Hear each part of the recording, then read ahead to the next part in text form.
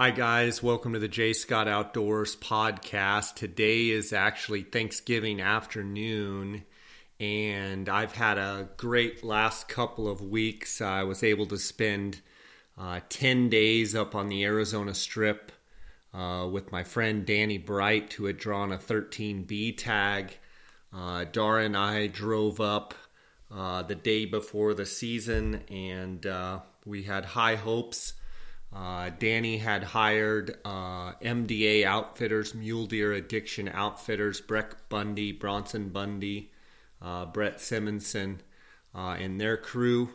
It's the same group that Dar booked last year on Parker's Hunt. Dar's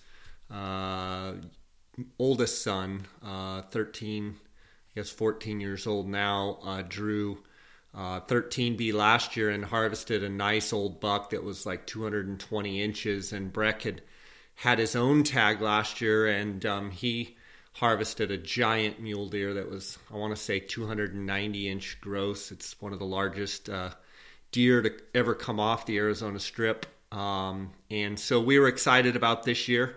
And Dar and I rode up. We went through, from Phoenix here, we went through Kingman in Las Vegas, and on the way through Las Vegas we stopped in there at the park and saw all those desert bighorn sheep. Were able to get some great photos, and just proceeded on up to the Strip. And actually there was a place that they wanted Dar and I to go take our backpacking tents and our backpacking stoves and kind of camp out for several days, and we did so, and Dar and I had a great time. We're able to locate a few nice bucks and got some good video. You can see that on my Instagram. And had a couple other hunters in camp, and two bucks in particular that stood out. There was a girl named Samantha Davis, her husband and her father-in-law, Kelly Davis. She shot a buck after a couple days. I can't tell you exactly what day it was, but a couple days into it. And it's a giant buck. It's probably in the low 230s would be my guess. And just an awesome buck. There's pictures of that on my Instagram. And then Brett Simonson, he guided Niels Foley and his daughter. Niels had a 13B tag, and his buck's a J-hook cheater buck, real boxy frame. I think he had a 202 mainframe typical, and had 23 inches of extra points, including like a 9.5 inch J-hook cheater off his, what would that be? Let's see, his right G3. Just awesome bucks. I myself saw a handful of bucks in that 190 to 205 inch range. Saw probably the widest buck I've ever seen. Typical buck that was probably 34, 35 inches wide. A little thin horn, but a neat buck. I saw, actually driving down the road, I saw a really good boxy typical chocolate antler typical right off the road, and he just literally looked up and put his nose right back down, and acted as if I wasn't even there, and put his nose right back down and just started following the scent line that he was on. And I could have got out and shot him with my bow, and he proceeded to just walk off. Probably 195, maybe 200 inch typical. It was just a bomber. So it was an awesome time. Up there on the Arizona Strip, and Danny kept waiting for that giant buck that everybody goes to the Strip looking for, and didn't end up turning up anything really big. And on the last day, he was able to harvest a really cool buck. He's got double eye guards on each side, and you can see a picture of that on my Instagram at J. Scott Outdoors. It's part of trophy hunting, and part of trying to wait for the right buck, and nothing better than shooting a buck on the last day. or even going to the last day and not shooting at all. So just an awesome hunt. There were a lot of great deer killed this year. Actually, our target buck was killed on the first day, and I think he's going to go a little bit over 250 inches. Just an awesome deer, and there's a handful of 220 to bucks in the high 230s. So it was just a great year up on the Arizona Strip. Had a good time.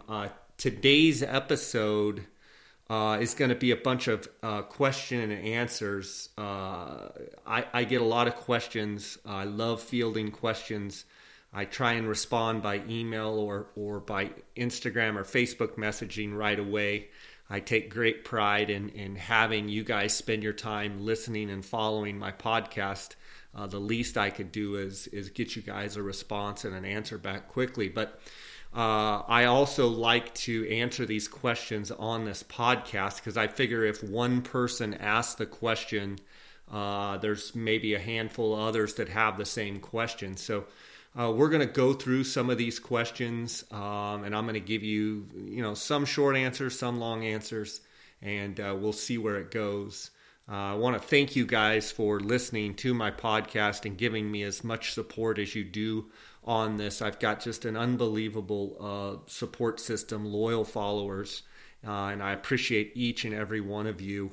And I love getting text messages, emails, all sorts of messages with you guys with your latest trophies and your latest successes, and quite honestly your failures too, because we all put our pants on one leg at a time, and I have just as many failures as I do successes. So it's great to share in that experience with you guys. So feel free, send me anything. If you've got questions for me, if you've got comments, if you've got people you'd like to hear on this podcast, if you've got bucks or bulls or rams or turkeys, whatever, success photos, send them. I'll put them on my Instagram.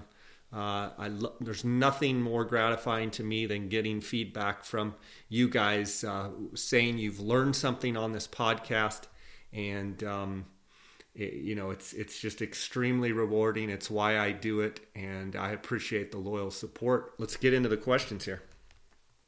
Before we get into a couple of these specific questions, I've gotten a handful of random questions on these late elk hunts.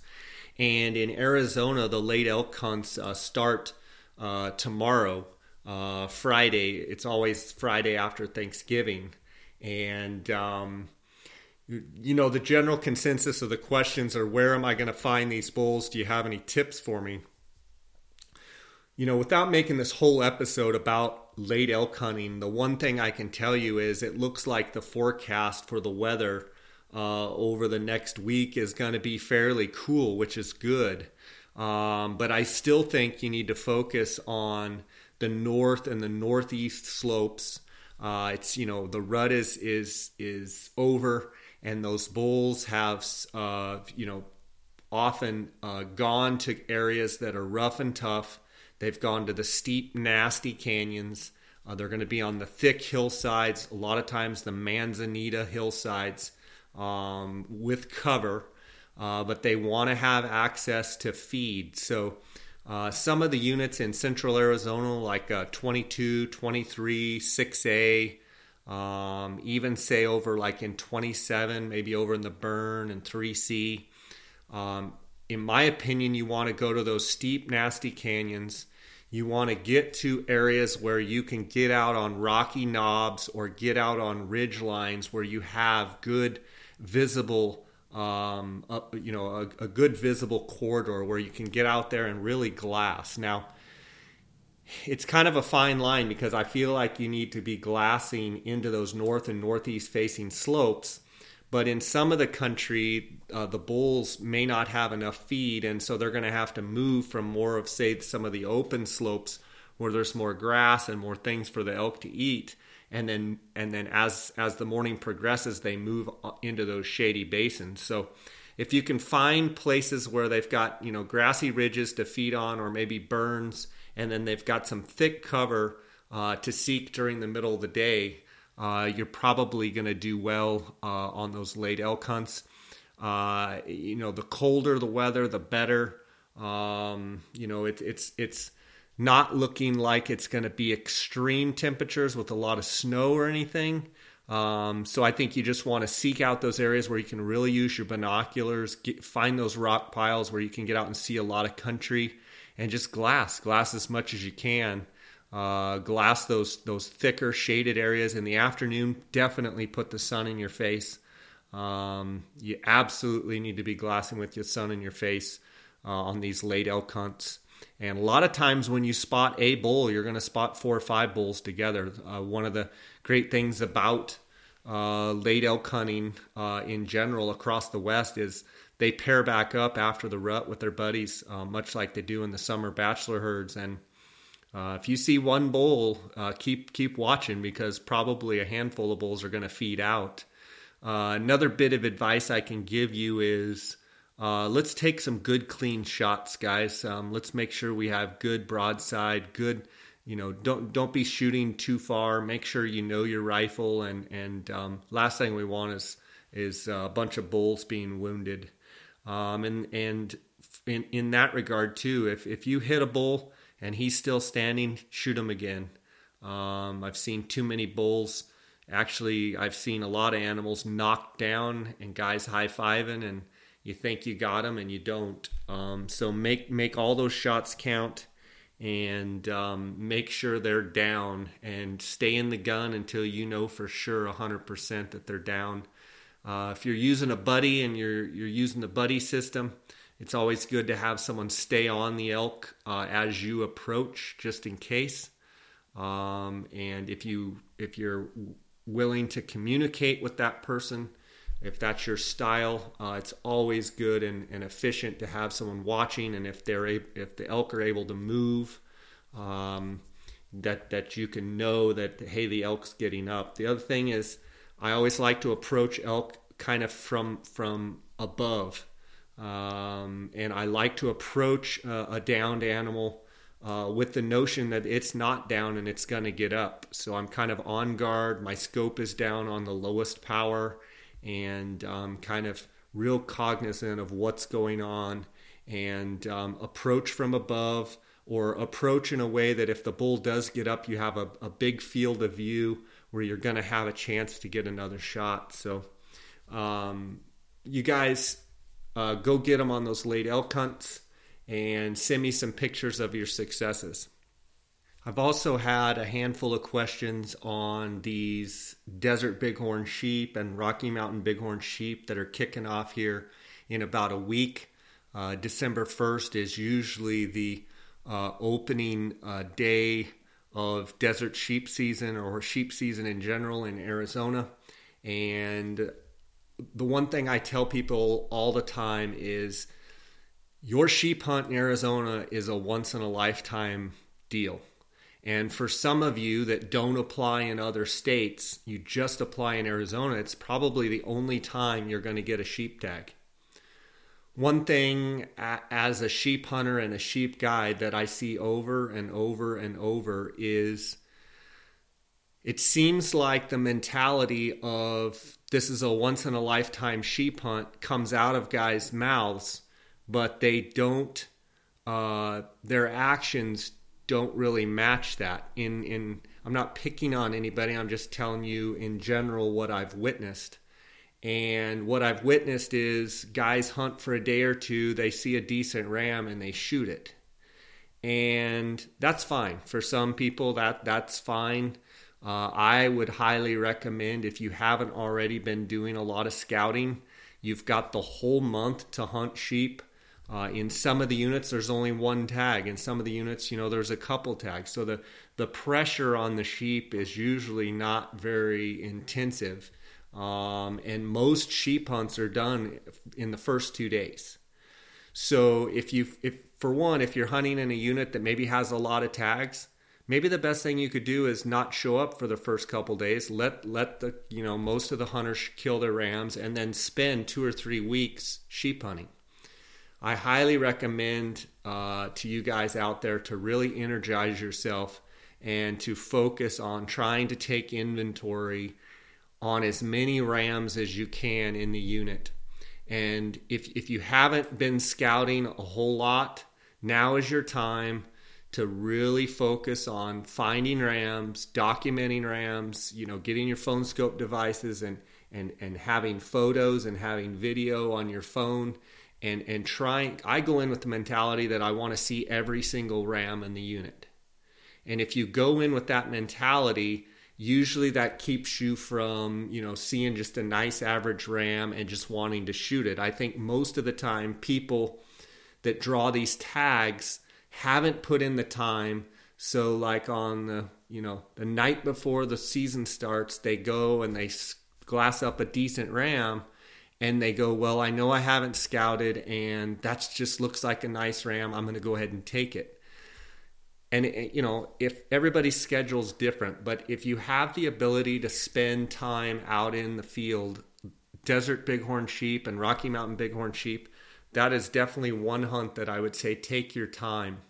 And it's inevitable that, if you're hunting for a week or 10 days, you're going to get tired. Most all of these hunts are not very far away from your home.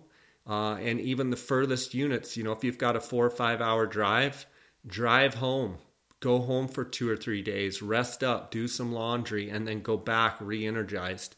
But put some time, focus on these sheep hunts. I think it's important. The weather, it looks like we're going to have a pretty cool opener across the state.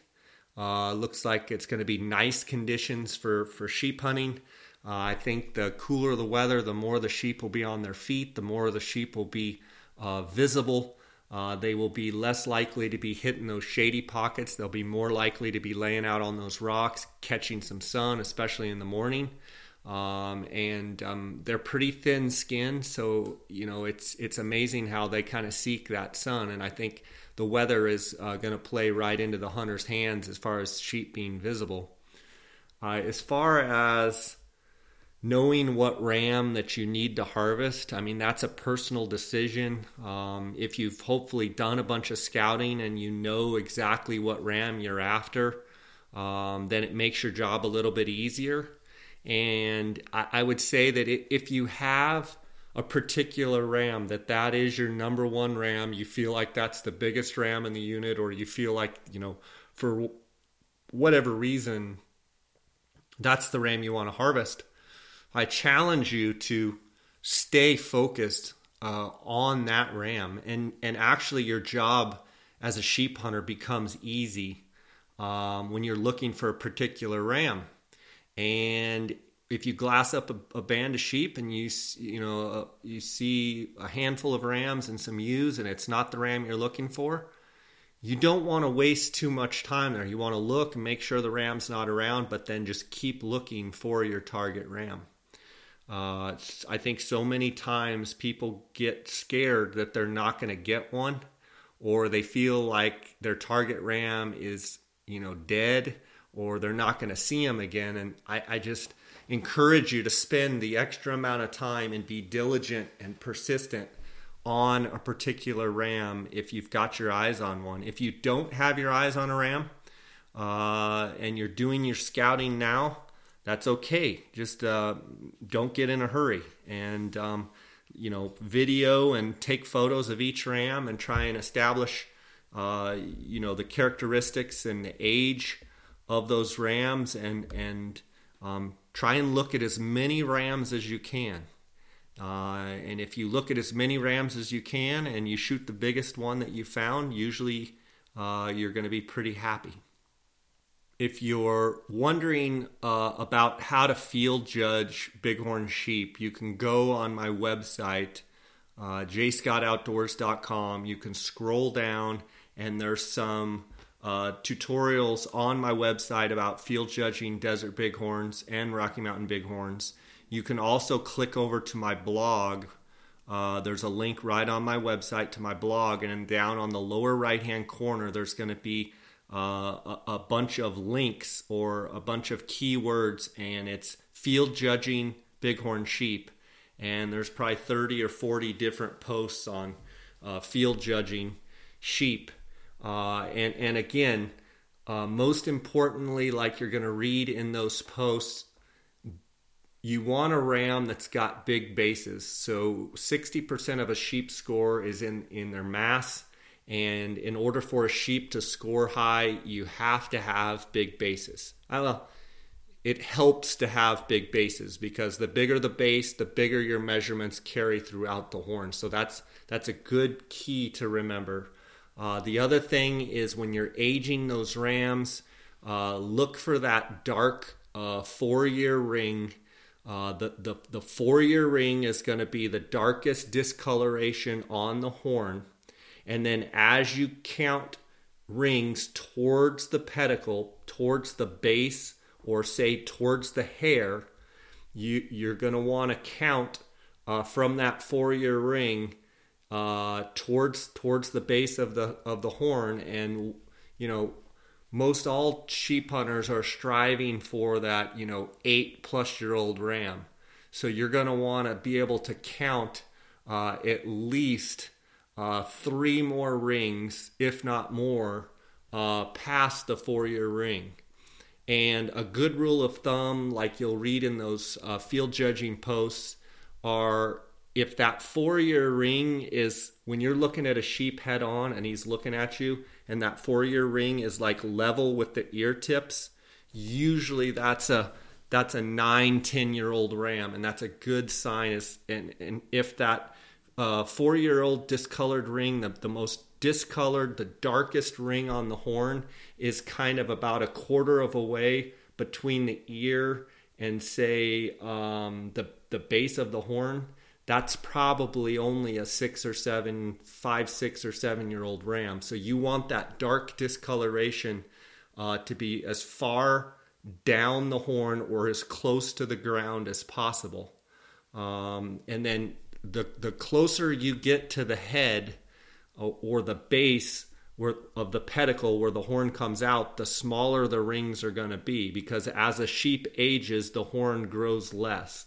Once they get to about 8 years old, those rings start getting really close together, just because the most growth, is their lamb tips, 2-year-old, 3-year-old, 4-year-old. 4-year-old is when they become sexually mature. That's what creates that dark discoloration ring, the most distinct ring on their horn. So hopefully those tips will help you. If you guys have any questions at all during your sheep hunts or prior to your sheep hunts, feel free to email me. If you've got pictures and you want advice or estimation on score, I will give you my best advice, and I just encourage you to give it your best shot. And if you get tired, go home for a few days. Don't shoot a ram just to shoot because you need to get home. There's a reason that the season is a month long, and I just encourage you guys to take as much time as possible. Guys, as you know, GoHunt.com Insider is the sponsor of this podcast, and they've been with me since the beginning. And I just want to tell you that they are the industry leader and number one source for Western hunting information for a lot of reasons. If you join Go Hunt Insider, you can go on the Filtering 2.0 and you can search by state, and you can filter by state, species, residency, odds of drawing a tag, specific dates, and harvest success percentages, and you can find the hunt that you're exactly looking for.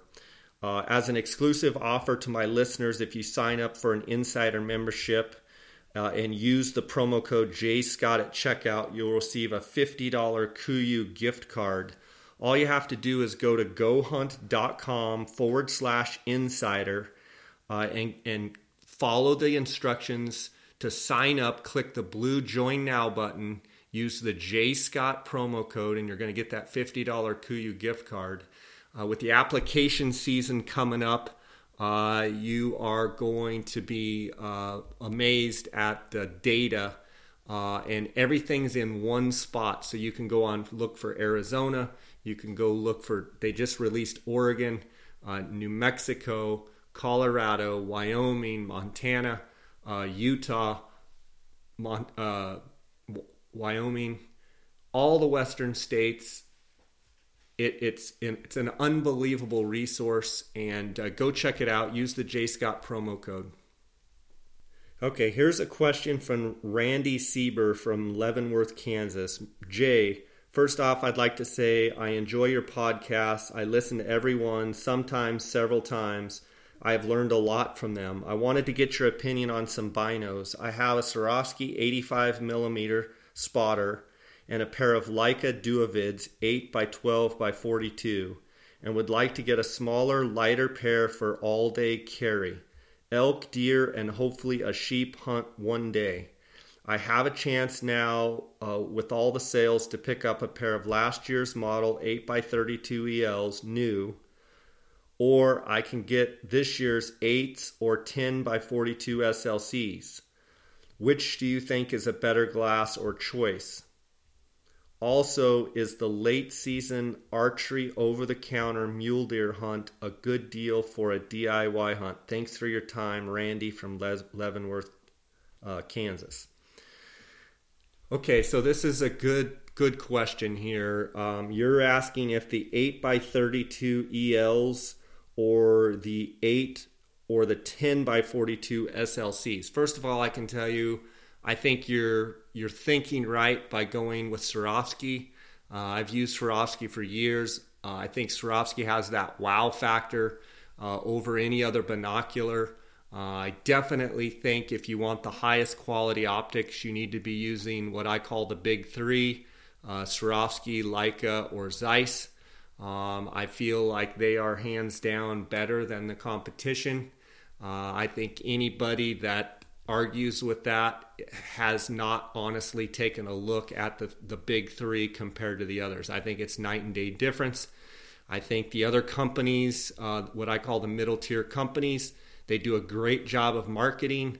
They do a great job of getting some of these high profile hunters and guides to say that their optics are the best, but quite honestly, they're not. They're probably not too happy with me, but that's my opinion, and I'm entitled to it just like you're entitled and they're entitled to their opinion. Swarovski optic, in my mind, is the best optic company out there, from their customer service down to the quality of glass. I've used them for years, and I've been very, very happy with Swarovskis. I have the 10x42 ELs. Those are the binoculars that are around my neck most. I also have the 10x42 EL range. But you're asking about the 8x32 ELs compared to the 8 or 10x42 SLCs. I think since you already have the Duovids, I would probably recommend the ELs, and second to that, I would probably go with the 10x42 SLCs. I think having a nice lightweight pair of binoculars that as you're walking up a ridge or glassing or archery elk hunting, that you could have that has a big field of view, maybe not as high a power. An 8 power is a great round the neck binoculars. For years I had those 8x42 ELs, 8.5x42 ELs, and I loved those as well. So I would probably go with the 8x32 EL binoculars. The second choice would be the 10x42s. I think by picking up that extra 2 power, you're not missing much there in weight, but you're adding 2 additional power. Those binoculars can be also placed on a tripod, and I glassed for years before I got 15s with 10x42 SLCs and loved them. Dar and I both had 10x42 SLCs for a couple years before we got our 15s. Hopefully that helps. Hopefully I didn't make any of the other manufacturers too mad, but it's night and day difference. It's like comparing a Ford to a Ferrari. It's not even a comparison to me. The late season archery over-the-counter mule deer hunts, are they a good DIY hunt? To me, the Arizona deer January over-the-counter archery hunts are one of the best hunts in the state of Arizona. You get to hunt Coues deer or mule deer. You just buy a deer tag. It's good for either. coos or mule deer, and you get to hunt them right during the middle of the rut. I mean, the peak of the rut from January 1st to the 31st of December, virtually all over the state. Anywhere you go, you can either see coos or mule deer, and they're both going to be rutting. So yes, I think it's a phenomenal time. Not only that, when most of the country has horrible weather, you can come out here and enjoy some of the Arizona sunshine while still pretty cool, 25, 30 in the morning. Some of the places that, get 65, 70 degrees during the day. Just a beautiful time to be in Arizona, and definitely highly recommend, Randy, the over-the-counter mule deer hunts. Next question. Mike Stansel says, thank you for the recommendation on the Asolo Drifter boots. Bought a slightly pair of used boots off eBay for $70. Super boot, great sole and support, but light and nimble, true to size. Thank you, Jay. Yeah, Mike, I've really enjoyed using my Asolo Drifters. I had the Asolo Fugitives before that. And another pair of boot that I've been using this season off and on is the Crispy Guide boot. It's a 10-inch boot. I believe it has 200 grams of Thinsulate, and I'm going to be wearing them on this upcoming sheep hunt. I was trading back and forth between my Asolo Drifters and the Crispy Guide boot up on the Arizona Strip. The Asolo Drifters are going to be more of a lightweight, kind of a light hiker, but they do have a real stiff sole. I wore them on my archery elk hunt, whereas the Crispy Guide boot is kind of a bomb-proof, has a nice rubber rand, has a Vibram sole. It's a full leather boot. I do like my Crispy Guides. They're just about broke in. As far as comfort, those Crispy Guide boots have been extremely comfortable. I've been very impressed. But like any full leather 10-inch boot, it takes a little while to make sure that they're fully broken in. I mean, the last thing I want to be is 5 miles in and have hot spots or blisters. So I've been a little bit ginger in breaking them in, but they should be fully ready for the sheep season and the coos deer season coming up. The only thing I'll say about the Asolo Drifters, one day on the Strip, woke up in my backpacking my KUIU Mountain Star tent, and it was 12 degrees, and I got out on my glassing point, and my feet got very cold. The wind was blowing, and my feet in the Asolo Drifters, I should have worn the Crispy Guide boots that day. I probably would have been better off. Thanks for the question, Mike. Hope that helps. Guys, I want to give a shout out to Daniel Matais. Daniel is going to be 29 on November 30th. I want to say happy birthday to Daniel Matais. Daniel grew up hunting and fishing, is extremely passionate, obsessed about hunting. He hasn't been able to go hunting as much since he moved to Oahu for a job a year ago, but he's an avid listener of the podcast. And I just want to say, Daniel, I hope you have a happy 29th birthday. And wow, living in Oahu, what an awesome place to live. I know if you're a fan of Western big game hunting, you probably feel like you're a long ways from where you need to be. But I hear there's some great hunting in Hawaii. I know there's some fantastic fishing. And just want to say happy birthday, and 29 years old. You've got your whole life in front of you. Make every day count. I feel like, I always tell people, I tell the young guys, from that age 20 to 40, I think is a real defining time. You can define a lot of things that go on in your life, and the outcome, or, quote unquote, the success, according to, blah, blah, blah, according to whoever, the mainstream, whatever. Between 20 and 40 is you make a lot of decisions in that 20 years that can define your life, and just make every day count, and try and make good decisions, and treat each day as if it was your last. And just happy birthday to you, Daniel. Got a question here from Dusty Trails on Instagram. That's Dusty_Trails.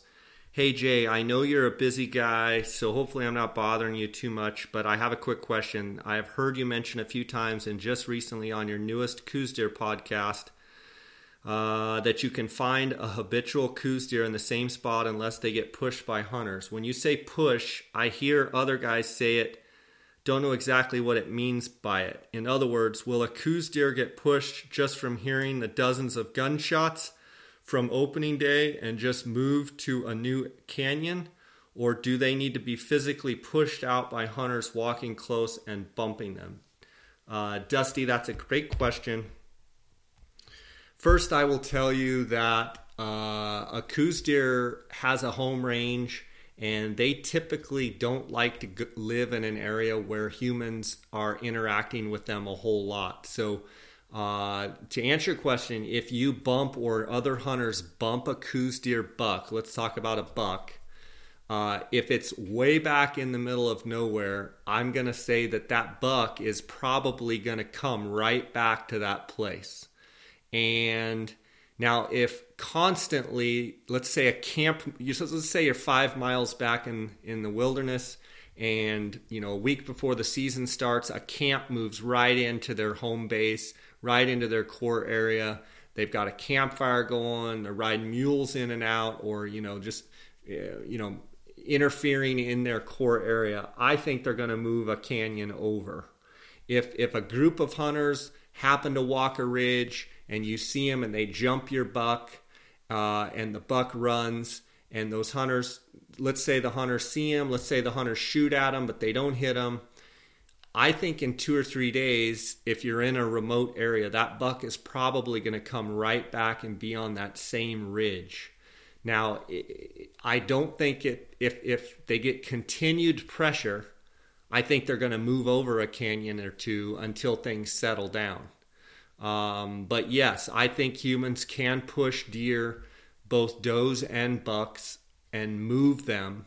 And I think we see that every year when you scout out bucks in southern Arizona or in central Arizona, and you have them pegged, and then all of a sudden the camps roll in, the people are in, people are playing the music, people are walking, people are shooting. You'll see those bucks either lay really low and really tight, or they will move over in the next canyon over. But a good rule of thumb is get a mile from the nearest road, get away from where it's easy for people to get, and you're going to have better success. I hope that answers your question. Guys, don't forget to support the sponsors of this podcast, GoHunt.com Insider. You get a $50 KUIU gift card when using the JScott promo code when signing up. RealGameCalls.com. When you order any calls, you get 20% off. Phonescope.com. When you order Phonescope digiscoping adapters, you get 10% off by using the JScott16 promo code. And at theoutdoorsmans.com, when you order optics or any of the gear there, you get 10% off by using the JScott promo code. You're also going to be listening to part 2 coming up here of these question and answer sessions. Hope you enjoy the episode.